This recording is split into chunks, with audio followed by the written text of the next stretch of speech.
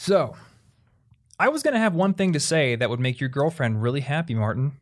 Were you? I was going to be able to say that Harry Potter saved the day because you're on a new mic and we need books to prop it up, but Harry Potter actually failed. It's not good for everything, not perfect in every situation. I'm sorry, Ashley, but you're wrong. Yeah, it wasn't wide enough. But then again, you have the paperbacks. The hardbacks might have worked. I don't know. Why don't we just pretend that they wouldn't work and decide on that? Oh, okay. Because that's funnier to me. Okay, that's fair. We will crush her spirit for the laws. So just to put it out up front, today we're going to do another book analysis episode. And people who watch my YouTube channel may be familiar with this book because at one point, maybe 6 or 7 months ago, I did a 5 lessons video on this book called The Productivity Project, which was written by my friend Chris Bailey, who has been on this podcast twice in some of the best titled episodes, I think, that we've done. One was called The Best Thing You Can Do for Your Productivity, and then one was aptly titled The Worst Thing You Can Do for Your Productivity. And I think that's one of the most popular episodes. But he wrote this book called The Productivity Project, which is based on his year of productivity project he did, where he spent an entire year doing as many productivity experiments as he could, researching as much about procrastination and habits and everything related to the topic that he could. And you and I both read it. Yep. So we're going to impart some lessons that we learned. And just to tell you guys up front, the lessons in this list, at least my lessons, I don't know about yours, Martin, but mine are not repeats from the ones in that video. So if you did see that video, this is going to have new stuff for you. And if you didn't see that video, you'll be able to go from this podcast episode over to that video and get some new stuff either way. Well, I make no such promise because I didn't watch that video. Wow. But are you telling me you don't watch and fangirl over every single video that I make? I think that might create a weird relationship between us. No, every single person who works with me must be ingrained in the Thomas Frank cult of personality. I don't even watch anyone's videos. I need to be like... I don't watch any videos. Someday we're going to have a giant corporate building with a giant bronze statue of me like fighting a dragon or something in the foyer. My statue is going to be platinum. God damn it. That's much better than bronze. What's up? I should have seen that coming. Yep. You lose. Okay. So this is the first episode that will be going up on the podcast YouTube channel on the same day that it goes live on the regular feed. We are synchronized. We are synchronized. And I wanted to take that opportunity to talk about some changes that we're making to the podcast. Because one thing that I actually anticipated would happen, but that has been happening, is that we've been getting more feedback on the YouTube channel than we typically do in any other way regarding the podcast. And I think that's just due to the nature of YouTube, because most people who listen to the regular feed are listening on their phones, or they're just listening in some way that doesn't really facilitate feedback and comments all that well. Yeah. And the YouTube videos are different because even though they're still audio only for the most part, people have to be on the YouTube page. They're probably sitting on the YouTube app on their phone or they're on their computer, and we've been getting comments. And a common thread among the comments is that, hey, can you get into the topic of the episode faster than you guys do? So, whoops indeed. Let's talk about that for 10 minutes. Let's talk about that concept. I do want to talk about it briefly. So the reason that I structure this podcast in the way that I do is that for me, part of the purpose of the podcast is to dig deep into topics that I don't cover on the channel, or in depth more on topics that I've already covered. And I like to impart lots of information that I learn in the podcast. But the podcast is also a medium in which you get to feel like you're hanging out with people. And that's why I listen to podcasts personally. And that's why I listen to shows like Cortex and Hello Internet and sorts of just the kind of podcasts where it's like a couple of guys just talking and having fun. And I listen to some like video game podcasts, which are ostensibly topical, but are also just fun conversations. So for me, that was like a big reason for making this podcast. And I think that really showed itself in the past 20 or so episodes we've done, which have been like those 3 question episodes. They were a lot more casual, a lot shorter. And while they still had a lot of information in them, there's obviously a lot of banter. But I realized, and maybe you agree with this, that there is a slight disconnect between that style of a show and the way that we market the show. Because is there? Well, in contrast to shows like Hello Internet or Cortex, where the episode titles aren't really that informative. True. Yep. Like I think the last episode title on Cortex was Parade of Failures. And it's just a fun little phrase that's from the episode. It kind of gives you a little bit of information, but not much. And you kind of like the expectation going into a show like that is, yes, it's going to be Mike and Gray just talking, having a fun conversation, and maybe I'll learn something. Whereas our show is kind of built the opposite way, where we title an episode like, here's how to get better grades or how to improve the quality of your sleep.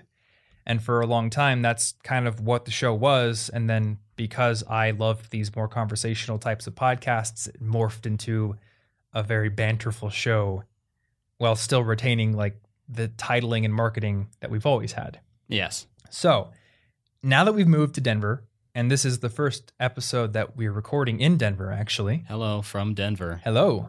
I want to get back to our roots. And that doesn't mean I want to sacrifice all the banter, because I definitely like it, and I definitely like keeping the show lighthearted. And for me, like, I couldn't do this show if it was nothing but information. If that was all we were doing, I would just make more videos. Yeah. But I like having fun conversations and just getting a chance to hang out. And I think a lot of people, and you can look at the reviews on iTunes, agree with that. They like having some banter, but I think we need to like dial it back a little bit and find a happy medium. So that is what we're going to try to do. And this episode is actually, I would say last week's episode is sort of in that vein, because it was about one topic, moving to a new city. Yeah. And we covered just that topic. And even though we didn't get into it super fast, like I think it was moving in the right direction. We're going to try to keep that direction moving even more forward. Yeah. And for the record, that wasn't grammatically correct. This is meta banter. This is meta banter. This is meta banter. You can't criticize meta banter yeah. unless you criticize it in a meta way. Yes. And good luck doing that. Unless, of course, you listen to Neutral Mick Hotel, which I'm guessing you're probably good. Yeah. Well equipped. Meta skills. Yeah. And on that side note, we should talk about metacognition at some point, because that's a pretty cool topic. But anyway, let's talk about this book. Yes. So because we're still going to try to shoot for a half an hour for each show, we may not actually keep it within that time limit each time, but that's like our goal. I decided to do 3 lessons each from this book instead of 4 or 5 that we did for the last book. And we'll see how well that does. Yeah, time to figure out how bad at time estimation we are. Yeah, and this book is much fresher in your mind, right? Because you just finished it. Yeah, I finished it maybe 2 or 3 days ago. Okay. What are your overall thoughts on it? Pretty cool book. Yeah. I liked it. I thought that this book... Okay, so I guess... Have you read anything like Getting Things Done or Eat That Frog or any of those general productivity books before? Me neither. And I said as much in my 5 lessons video. I'm not an expert by any means when it comes to like the general productivity book space. So I can't tell you how it stacks up to other books. But having read more in-depth and focused books like The Power of Habit, I thought this book was a really good overview of a lot of the topics that productivity kind of is an umbrella for. Yeah. So in my mind, if you want to become a more productive person, this is like a really good general overview that's going to give you a lot of tastes of different topics. Yeah, it's like a good starter kit. Mm-hmm. It's kind of like the personal MBA for productivity a little bit. Though the personal MBA is even more overview-ish. Well, yeah. An MBA is big, so in order to fit it into a book, you have to be very overview-ish. Well, I don't even think that the personal MBA is like actually an MBA replacement. I think that's marketing, but it is a very good book even so. I think it would be very hard for us to discuss that book on the podcast like in a full episode. Because like say you pick 3 lessons each, there's like 400 in that book. Oh. Well. Or something like that. Yes.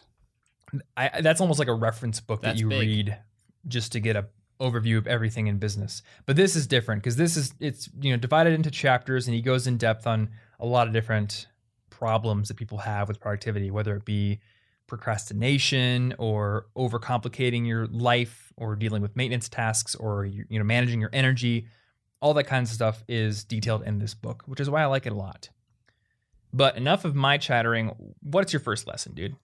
My first lesson, which is kind of like one of the first things that he talks about in the book, one of the thesis, it's like the thesis of the book maybe, is that productivity is not just about how you manage your time. It's about how you manage your time, attention, and energy. Because we used to be, for a period, we were in the time economy. When we started having factories, time was directly productivity. How many hours you spend on the assembly line? There's a standard amount of things you've accomplished in those hours by virtue of it being an assembly line. But now we're in the knowledge economy, where you're asked to do more complicated things that require critical thinking and problem solving, and 1 hour may not be just as valuable as the next hour. So therefore, time management is only a tiny piece of the puzzle, because if say, I'm super exhausted or I'm sick, and I'm like, I'm going to work an extra 3 hours because I got to finish this, I'm probably not going to get 3 hours worth of real work done because my attention and energy have been harmed. So it's about balancing and managing all three of those things if you want to get real things done. So given that, what are some specific things that you think you could change in the way that you structure your routine or the way that you manage your time, given that attention and energy are just as important? Well, I think that one thing is I have in my routine that I've been doing, I have certain tasks split up by things to help recenter my attention. So in between two different books, maybe I'm reading in Spanish and then I'm reading in English and I want to separate them. Maybe I'll meditate or I'll go for a walk in between to kind of disconnect from one so that I can then focus my attention on the next, because otherwise the overlap of the two stories might get weird.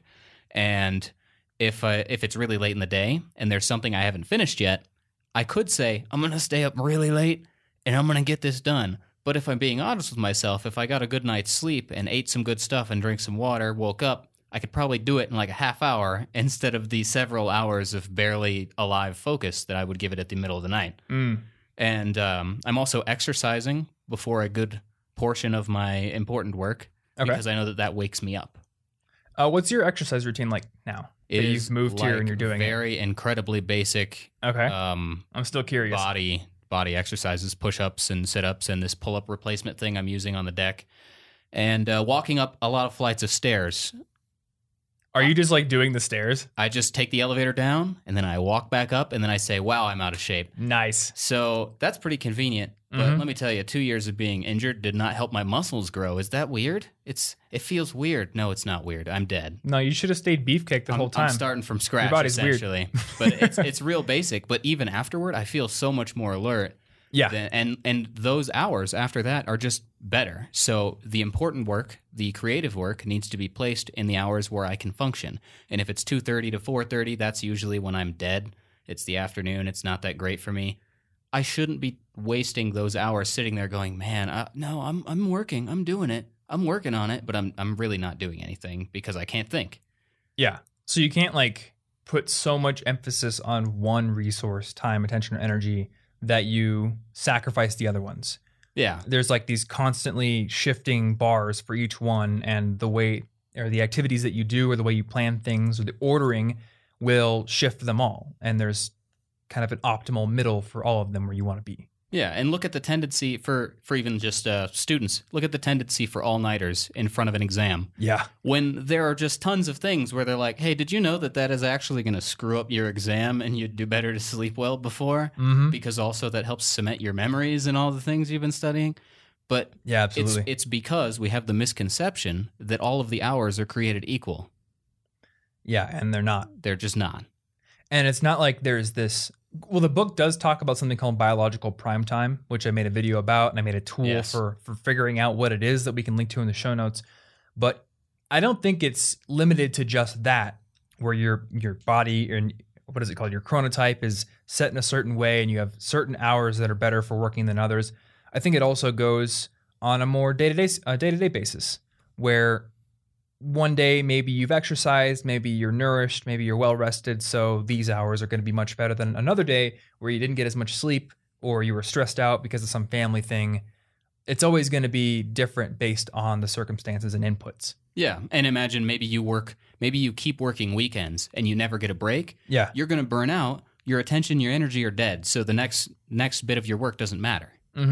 Though I do got to say, you mentioned all-nighters being bad. And in general, I do agree. Well, frequent all-nighters. But I remember a couple of all-nighters that were really productive and they stick in my memory. So I feel like sometimes you can break those rules, but at least according to the memories my brain is giving me, the all-nighters that I've done that have been successful have always been because of some project I was really passionate about and really interested in.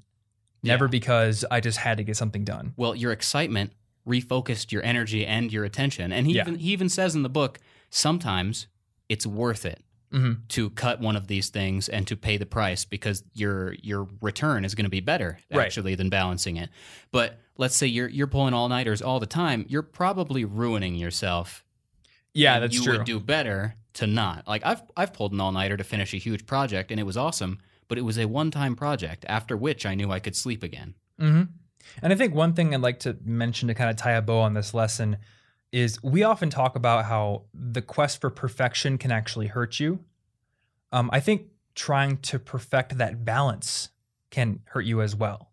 Yeah. Where, you know, even if you know, like, I can't have a perfect schedule because I also have to mention or manage my attention and energy, even like going to like the next meta level, like trying to perfectly balance your time, attention, and energy, that could also be unproductive because sometimes there are just circumstances where, say, you are absolutely passionate and crazy interested in one thing, so you do an all-nighter, and maybe that is objectively better.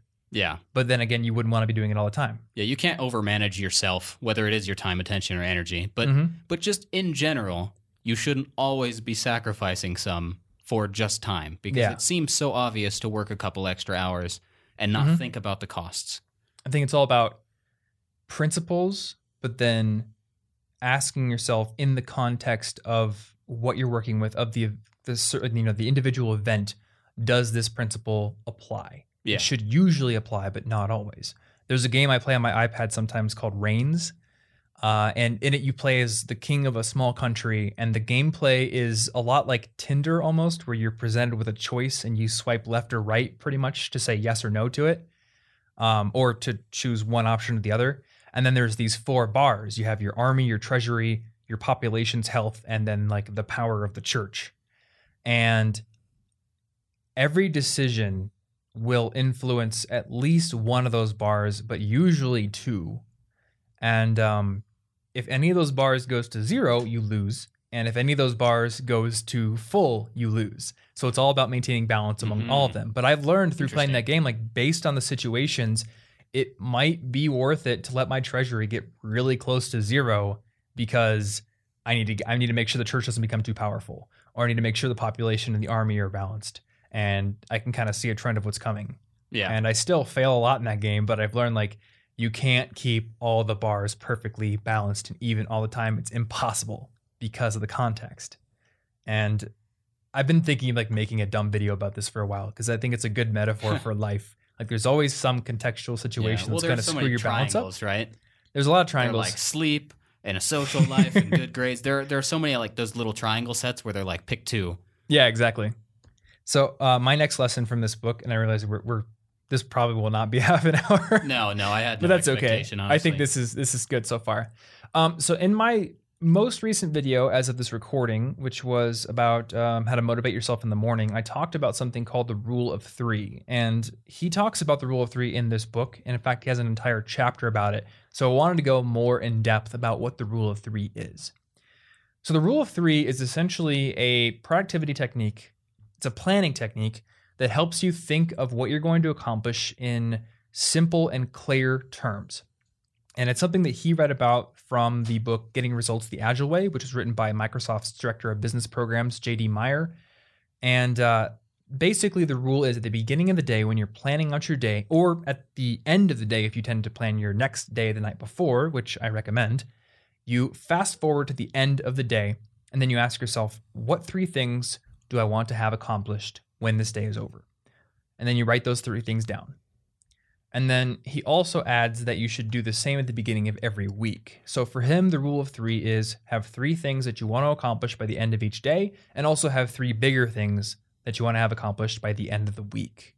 And those 3 things on the day basis should probably feed into those larger 3 weekly goals. Yeah. So, and he did mention that he was doing this, and at first he had some problems nailing down the scope of the 3 things that he would write down, because at first they were too small, so he would easily overshoot them. And then next he would overshoot and make them too ambitious, so he'd fail. But eventually he started to realize how much time, attention, and energy he had, and he was able to more accurately put down 3 things that he could accomplish, but that were still challenging. And the example he gave in the book was for the day that he was writing that chapter, Number 1, finishing the Rule of 3 chapter, which is very meta. Yeah. Number 2, clearing out his email inbox and only checking email twice throughout the day. And then number 3, organizing everything he needed to get a U.S. tax number. And to me, that looks like a perfectly good and reasonable plan for the day. I have dealt with business taxes stuff. You think it's going to take 10 minutes or so, and then it takes 2 hours. Yeah. Because you have to call like some lady in a department, and you have to go through 15 people to get to her, and then the online form breaks, and everything is terrible, and you hate your life. So that basically takes half your day. And then clearing out the email always takes way longer than you think. And writing books takes a long time too. So, but I think that's a good, challenging list of things right there. And then he also mentioned that he liked to have another list of 3 personal things to get done each day. And these are more fun things, like have a tea tasting with his girlfriend later, or like finish his Christmas list. So that way he wasn't just focusing on work with his planning. So I like this a lot because, again, it lends clarity to what you want to accomplish. And it also forces you to not just like throw a zillion things at your task list. And I know this from experience. When I have a ton of things on my task list, it's overwhelming. It is hard to choose what to work on because I'm not really sure what is important. And also, there's always stuff that comes up in the middle of the day that I didn't plan for. And if I have a mile-long task list and then something else comes up, like Anna needs something from me, or I happen to need to go to the store for something, or the maintenance guy shows up and I have to help him because, I don't know, he doesn't have a hammer drill and I happen to have one, like, it can just derail me. But if I have 3 things, and I don't think 3 is a magical number, but it works for this purpose. If I just have 3 things, it's easier to get back on track and know, all right, this is still the focus for the day. I'm going to get back to this. And he kind of defends 3 as a number pretty well in the book. My only defense for 3, if you're like trying to figure out why you should use that number, is that from the reading I've done, like human working memory is kind of limited to 4 chunks, and 3 fits within that. So you can easily rattle off what you're doing. You don't have to really refer back to your list if you don't want to. So it just sticks in your brain very easily, but it's enough items that it's not just, 2 things. Yeah. So I think 3 is not 2. That's true. 3 is not 2. That's deep. That's a big lesson here. Big lesson. Big lesson. So yeah, rule of 3. That is my first lesson. What's your next one, dude? Okay. Lesson number 2. And this one's going to hit home, Tom, so get ready. Don't check email. Don't do this to me. Unless you have the energy to actually go through it. Don't do this to me. Right. So I thought this was really interesting. He had found a study that found in the majority of email sessions, users were simply checking their email without acting on it. Yeah. Which is a complete waste of time unless you're expecting something really important and you're probably sticking a bunch of extra to-dos in your brain and then not finishing them. And we've talked before about open and closed loop things where you're distracted by stuff you haven't finished. So if you check your email like right before bed, just because, and there's a really important email and you're like, oh God, I've got to answer that tomorrow. Now you've just distracted yourself and you can't do anything about it, and it's just going to slightly hinder your ability to go to sleep well. And you didn't gain anything. You didn't get anything from it. And same thing with physical mail. If I get my mail, flip through them and go, oh, a bank thing, I'll look at that later. Oh, this, I'll deal with that later. Why not just deal with it now in 30 seconds? Only touch these things once, or else they've become 2 to-dos. 1, go through your mailing list and don't do anything. 2, go through it again and do something. The first one was a complete waste of time and attention. Shots fired, Martin. Yeah, shots fired. But you're wrong. I do get something from it. I get anxiety and stress. Well, if that's your goal, then congratulations. You found a great way. But no, you're right. Was it Deep Work that talked about attentional residue, or was it something else? It might have been Deep Work. In fact, I can't remember. I'm almost certain that book did talk about it, but I don't know that it's the main thing that I heard about it from. But I just really like that there was a study that was like, yeah, most people aren't doing anything. They're just refreshing it for no reason. Yeah, I think, and this is speaking about myself as much as it is about people in general, we want a little injection of novelty. We want to feel like we're important, or that there's people reaching out to us, or we want just like something new that kind of interrupts the boringness of whatever we're doing. It's news. Ooh, something new happened. Yeah. For me, to be honest, when I check my email, half the time it's like the same as checking Reddit. I just want to see something new. And then I know this in my head. Nothing really good is going to come of it, because most emails are just like, I got to deal with that later. even if it's cool, like you still have to answer it and it takes a bunch of attention and energy. And I'm usually not in the position to sit down and do it. Yeah. So I've learned this lesson too, and I am taking steps to fix it. The big thing I'm doing right now is I am like doubling down on the importance of the first thing I do in each and every workday is write. Because I've realized that writing is the core of my business. It is what is the starting point for almost everything important that I produce, whether it be a podcast or an article or a video. It starts with writing and getting thoughts out of my head and crystallized. So after I do my morning routine, which concludes with reading, I go write. And after I finished writing, I'm not sure yet if it's going to be an amount of time or if I need to do like a certain amount of words on a topic or if I need to get to like a rough draft status on a script or something. Then I can go do something like email.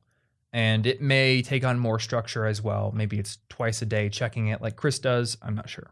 Yeah. Whereas if you wake up and like so many people, you're like, ooh, new day, new novelty. What's on my email? And you just maybe distracted all the cool creative thoughts that just came from your sleep with this big, oh no, I've got to meet with my lawyer today about some nonsense paperwork that is of course complicated because that's how it works. Yay, lawyers. And your writing will probably suffer for it.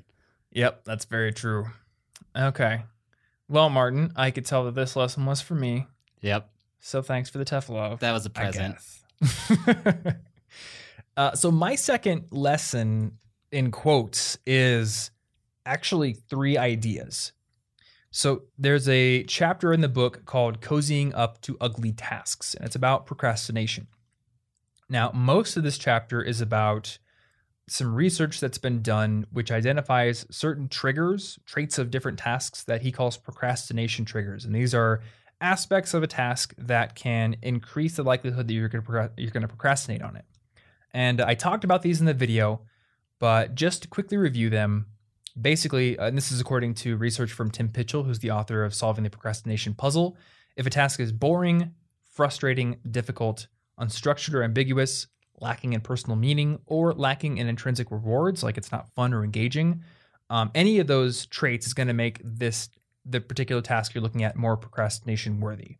So the main idea of this chapter is identify the triggers that are inherent in any task that you're procrastinating on, and then try to tackle them. So if it's boring, maybe go to your favorite cafe to work on it, or work on it with a friend. Or if it's unstructured, make a detailed plan of attack before you start so you kind of know what you're doing. But he ends that chapter with 3 additional ideas that I wanted to share here. And these are things that are kind of unrelated to those triggers, but that can help you procrastinate a little less, or at least use your procrastination time more effectively. So the first one was to create a procrastination list. And what he means by this is have a list of high return tasks that you can work on when you find yourself procrastinating on a main task and just can't get started. And the example he gave was that he often procrastinates on reading through long, tedious research papers that have scientific data about productivity related topics. So when he finds himself doing that and he just can't get himself to do it, he's got this list of stuff to do that's still high return, maybe not as high a return as the actual task, but still useful. And he'll go work on one. So in the list that he gave in the book, there was sending important emails to like his publishing agent or speaking clients, organizing his computer folders, or tracking project expenses. And he also mentioned that you could like star one and basically give yourself a choice between the big thing you're procrastinating on or one thing from the list. And that's at least a way to push yourself into something that is productive, even if you don't actually work on the procrastinating task. Yeah, so you got a backup task. Yeah. Now, I'm curious, what do you think about that? Because usually my tool for overcoming procrastination is like throwing myself into it or just like doing a Pomodoro session. But I guess I could see, from a really realistic perspective, I could see the usefulness in this tip because there are definitely times when I don't actually do a Pomodoro session and I just actually procrastinate. Yeah, I think most people could agree with that. I think it definitely depends on the situation you're in. So sometimes I have the wrong energy for a certain kind of thing, and I just know that no matter what, I'm too something for this. Like yesterday, until I wanted to focus, I wanted to sit down and do research, but when I sat down, I was like, I'm really mentally focused, but I'm also filled with physical energy right now, and I can't stand sitting here. It's the worst thing ever. Yeah. I'm going to go do something else because no matter what, I am going to be all jittery and unfocused here because I want to be moving, and I don't want to sit at a laptop all day. Yeah. And no matter what I did sitting there, it wasn't going to do anything until I did something to get rid of the energy, and that was it. And I ended up hacking that by making a makeshift standing desk and kind of walking around and like taking steps back and forth while I typed and stuff. Okay. And that helped. But if I had had something different to do, like if it was early in the morning and I could have just went and exercised or something, I would have gladly done that first and then come back with the right mind state. Yeah. Yeah, that makes sense to me. But sometimes you're going to know if you're just trying to put it off forever. Yeah, it's true. I do want to ask, because I have like an actual standing desk, what did you do to create your makeshift one? Well, so my living room floor is messed up. It's has some water damage. Yay, water damage. And I was waiting for it to dry, and then they're going to send in a carpenter and lots of stuff like that. Yay. But because of that, my bookshelves are all kind of cramped into my office area, which kind of also sucks. But because of that, I stuck my laptop on its little roof stand onto my bookshelf, which was conveniently right behind me, and then I put the keyboard on the bookshelf, which is conveniently at only a little higher than I'd want a standing desk, and then I used that. Wait, did you... I thought your bookshelf was like really short. Or do you have a taller one than Ashley does? They're about the same height. Actually, I'm just thinking in terms of You're a taller taller than me. person. You're taller than me. Okay, that makes sense. It wasn't the perfect setup, but it was But it works. was decent. Okay. Enough for being cramped in an office with furniture that shouldn't be there. Please fix my floor. But that's that's we'll send life. this podcast That's to the life, carpenter. So, yeah, we'll send this to the carpenter on like on Easter weekend. Really indirect plea That's this for weekend, right? I feel like it is. for expediency. Hey, listen to 32 minutes into this podcast because we're begging you to come fix the floor faster. Yeah. Please. Now what are you going to do? It happens. Sometimes a valve breaks. It does happen. Whoops. You can't predict that. But it did give me a makeshift standing desk, which made me realize that sometimes that might help. It's true. Yeah. Yeah. Before I got this standing desk, and I ordered this standing desk because I was having some back problems from sitting in a really bad chair. I just went out in our kitchen when we were still at the Iowa house, and I just put my computer on the counter and made like a weird standing desk out of that. And I stacked the monitors on top of books so it was at eye level. And that worked. I mean, it wasn't perfect, but it was good enough. Yeah. So bonus tip, it turns out standing desks are kind of nice if you have a lot of energy and you hate sitting down at a computer all day. Yeah. I can't do it. For me to mitigate that back problem, and I've actually learned that even with this like nicer chair, it will come back if I sit too long on the computer. It just will. So if I spend a good amount of the day walking, either walking to different work areas or doing cardio in the morning or something, and then like doing some exercises and making sure to stand while I work sometimes, that keeps it good. Yeah. Which is why this was a very good investment for me. So he has a couple of other lessons that he shared at the end of that chapter. The second one was to sit down and list the costs of putting the project off. So if you can crystallize and externalize the price you will pay by procrastinating, you will be less likely to do it.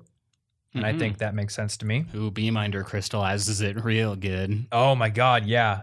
You know what? I got charged $30 the other day. Really? Beeminder, yeah. Because what have you done? For like 2.5 years, I have had a goal in Beeminder to publish 2 blog posts a week. And I mean, people who follow the YouTube channel will know because of moving and other reasons, I didn't get a video out for like 5 weeks, which meant the only posts going up on the site were podcast episodes once a week. Uh-oh. And eventually, all of that extra buildup of posts I had to keep me above the Yellow Brick Road and Beeminder tanked, and I got charged $30. And because I've been using that goal for 2 years, I don't check it very often. It has just been running in the background. So I was like, yeah, I should probably get some blog posts going back up on the site. On the other hand, 2 years without really thinking about it because you were clearly doing it. That's pretty cool. That is true, yeah. And I'm still figuring out exactly how I want to tackle getting more blog posts written, because my main thing is that I want to get podcasts out, clearly, and I'm recording those, but also videos. Yeah. So I'm not sure how blog posts will be written because I've got some other big projects coming up. Anyway, the last idea in the second lesson, we have lists within lists, is to just get started. And he says very specifically that he did not say just do it, but just get started, because one of the biggest problems with procrastination is you look at the task and it looks daunting and your brain tells you like you have to finish that. So just never do it because it's too hard. But if you just throw yourself in and say, I'm just going to spend 5 minutes messing around with this or getting something on the paper or just getting some details or initial thoughts thrown out, that can get you into the flow of working. And even if it doesn't, it still helps you make a bit of progress. And this is probably the most helpful thing for me when it comes to procrastination. If I'm not writing, I'll open up Cold Turkey Writer and I'll just put like 5 minutes into the time limit thing or 500 words into the word limit thing and then hit go. And from that point onward, I can't do anything else on my computer until I hit that goal. And 500 words isn't a full script, and it's usually, maybe it's 100 words of that is like, I hate writing, this is dumb. Yeah. And this will never go up on my channel. Make sure you delete that later. But there's something there at the end of that session. I've made some progress. So regardless of whether I keep working, I've done something. Yeah. And that's actually, this is like a Pokemon episode I saw recently. Honestly, that's the first thing it made me think of, because at the end of it, one of the characters, Serena's like, planning too much is not going to help. I just have to keep going. And I'd watched it in Spanish, so if that's not literally what she says in English, I'm sorry. But it was more or less that. Okay. But that's what you made me think of, and I was inspired. Productivity tips from Pokemon. Yep.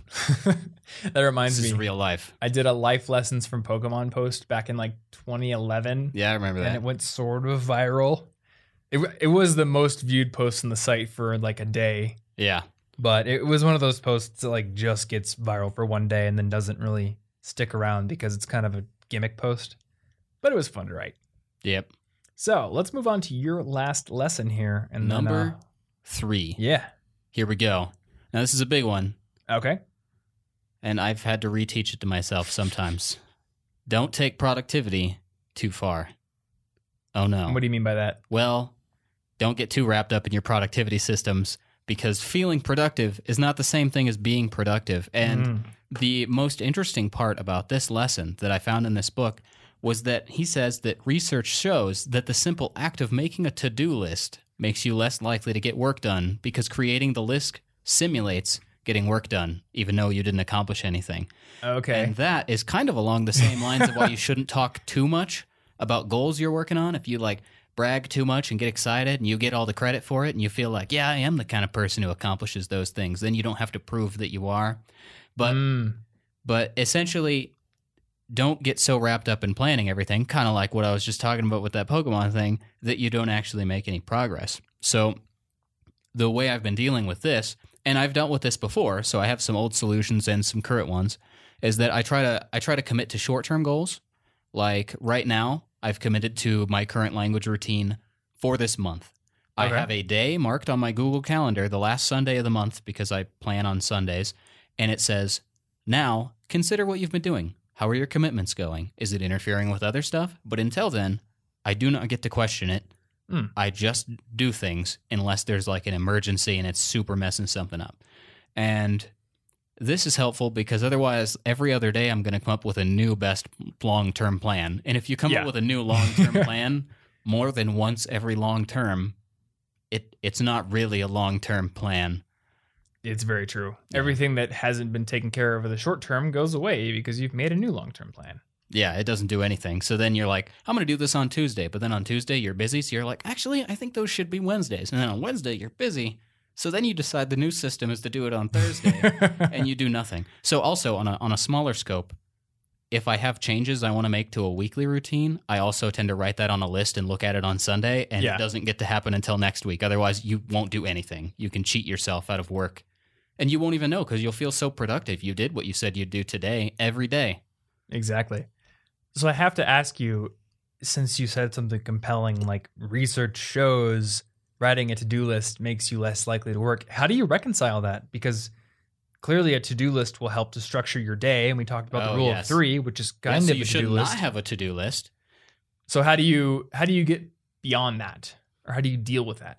I think that making your list once, like setting up a specific time where you do make the list and not letting it leak into other stuff like I'm trying to do. So say if you have monthly goals and that's how you structure your work, Or if you have weekly goals, pick, say, the last Sunday of the month, or just pick Sunday, or pick a different day. Sunday works for me. Maybe it doesn't work for you. Pick a day and say, this is the day right here where I plan out my to-dos. And then on the rest of your days, you can have your 3 most important things. You can have small ones, but make your list once. Don't make 10 lists a day. You're probably not going to accomplish them. You can accomplish maybe 1 list a day. So make 1 list, and then just don't mess around with other lists until you've done a good amount of something, or at least specify certain hours of the day or something. Cool. And the one idea I'd add to that is make your daily list the night before. Oh, Just yes. do it right before you go to bed, because my experience with doing that is that you make the list, you go to bed, and you wake up kind of feeling beholden to your past self, but also it's a new day. You've reset everything, and whatever feeling of accomplishment you got from writing that's a down good that to-do point. list is kind of erased by the fact that you went to Oh. sleep and now you've gone through your morning routine. So now you're in a new day, and your willpower reserves are at full, and you haven't really accomplished much of anything other than your morning routine, which should push you into your work. But now it's time to get to work. You know what you need to do, and you can just jump right in. That's a good idea, because also you'll feel good and productive right before you go to bed.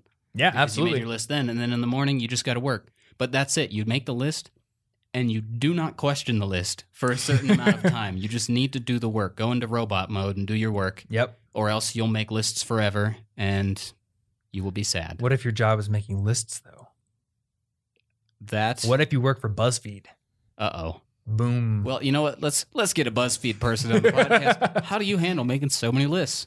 I don't know. I make a list of my lists. I make a list of my lists, and then a list of those lists, and then Yeah. a list of those lists, and then I put them all in Trello, and then I put my Trello boards into Asana links for no reason. I'm reading The Big Short right I'm now, organized. and this is just like reminding. This is basically what Wall Street did.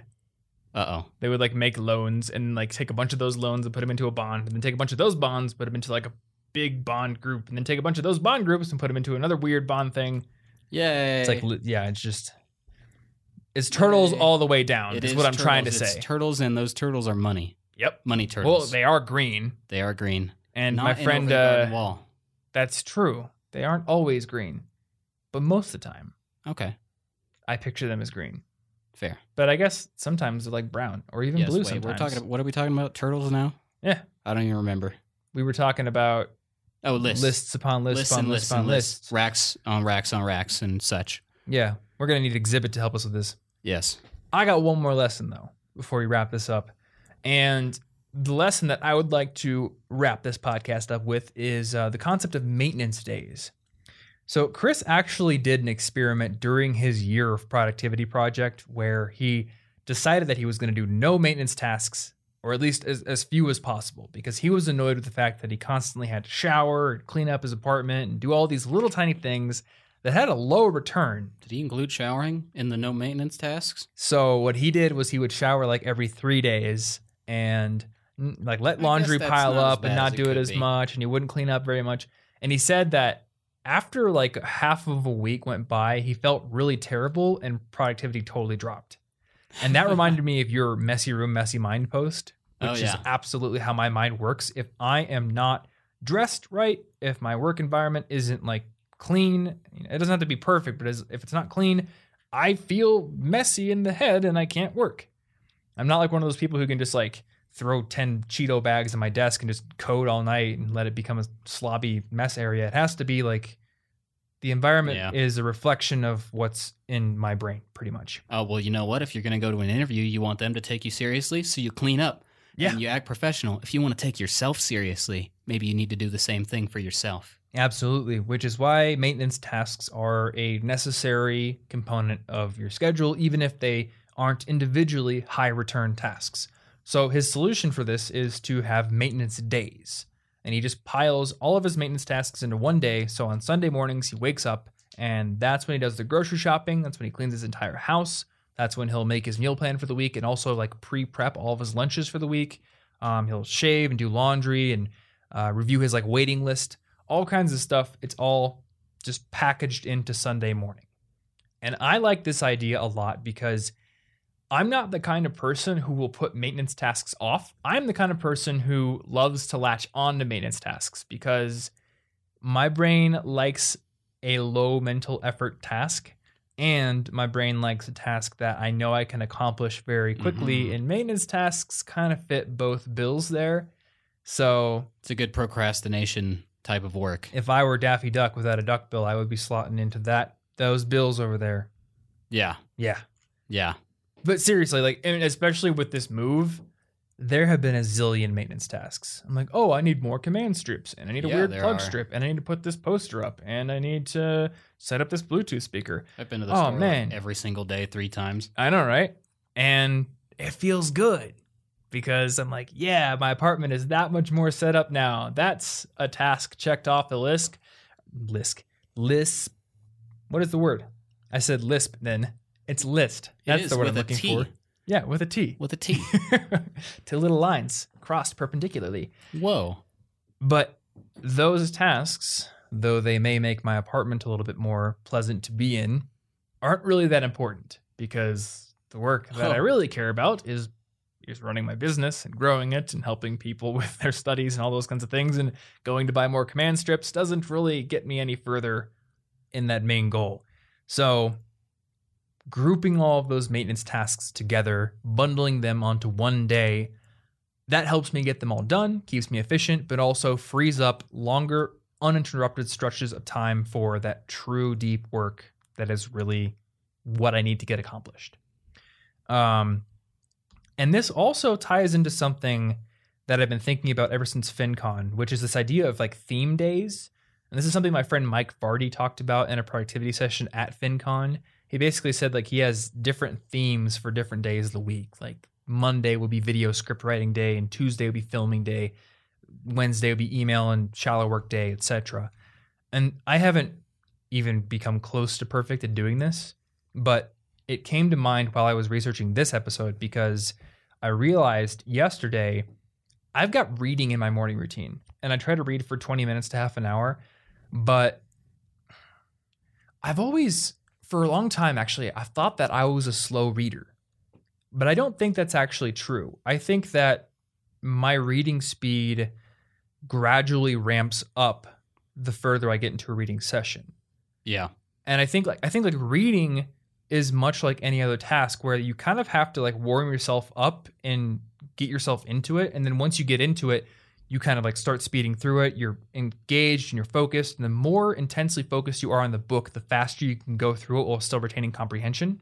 You've got to get into like flow state with reading. Exactly, yeah. I don't think your reading speed is a constant speed. I think it is something that accelerates, and it's very influenced by how interested in the subject material you are and how focused you are. Yeah. And if my daily reading routine is 20 minutes, I don't think that's enough time to really get into the flow state and read quickly enough, which is why it takes me forever to finish a book. Now, that makes a lot of sense. So the thought that I've been having is, okay, I would like to retain this, half an hour of reading time in the morning as part of my daily routine, but also, wouldn't it be awesome if I could get to a point where there was a day every week, or maybe at least every 2 weeks, where I spent the whole day reading? It was just literally just a learning day. That'd be cool if you could keep your focus going that long. Yeah, absolutely. Or maybe a half day. A cap somewhere. It could be a half day. It could be like a focus. It could be a day where I spend 3 or 4 hours reading and then doing something else. It could be like, reading and shallow work day. The morning is all reading, and then I clear my entire email box the rest of the day and deal with bookkeeping or something like that. If I could become disciplined enough with my other tasks to free up a day for those kinds of things, I think I would be able to get much more into books. And I think there's obviously other things I can do to read more books. I did an entire challenge, which was very successful and fruitful. But I think that just, 20 minutes a day isn't enough time to really get into that flow state.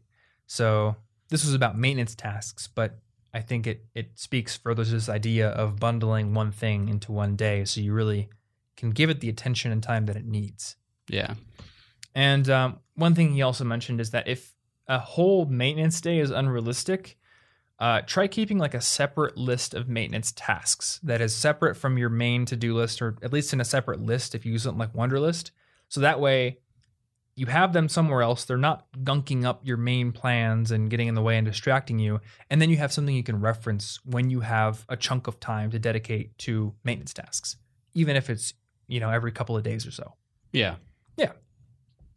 So that is 6 lessons cranked out. What's up? We didn't hit an hour, so it wasn't half an hour, but it wasn't an hour.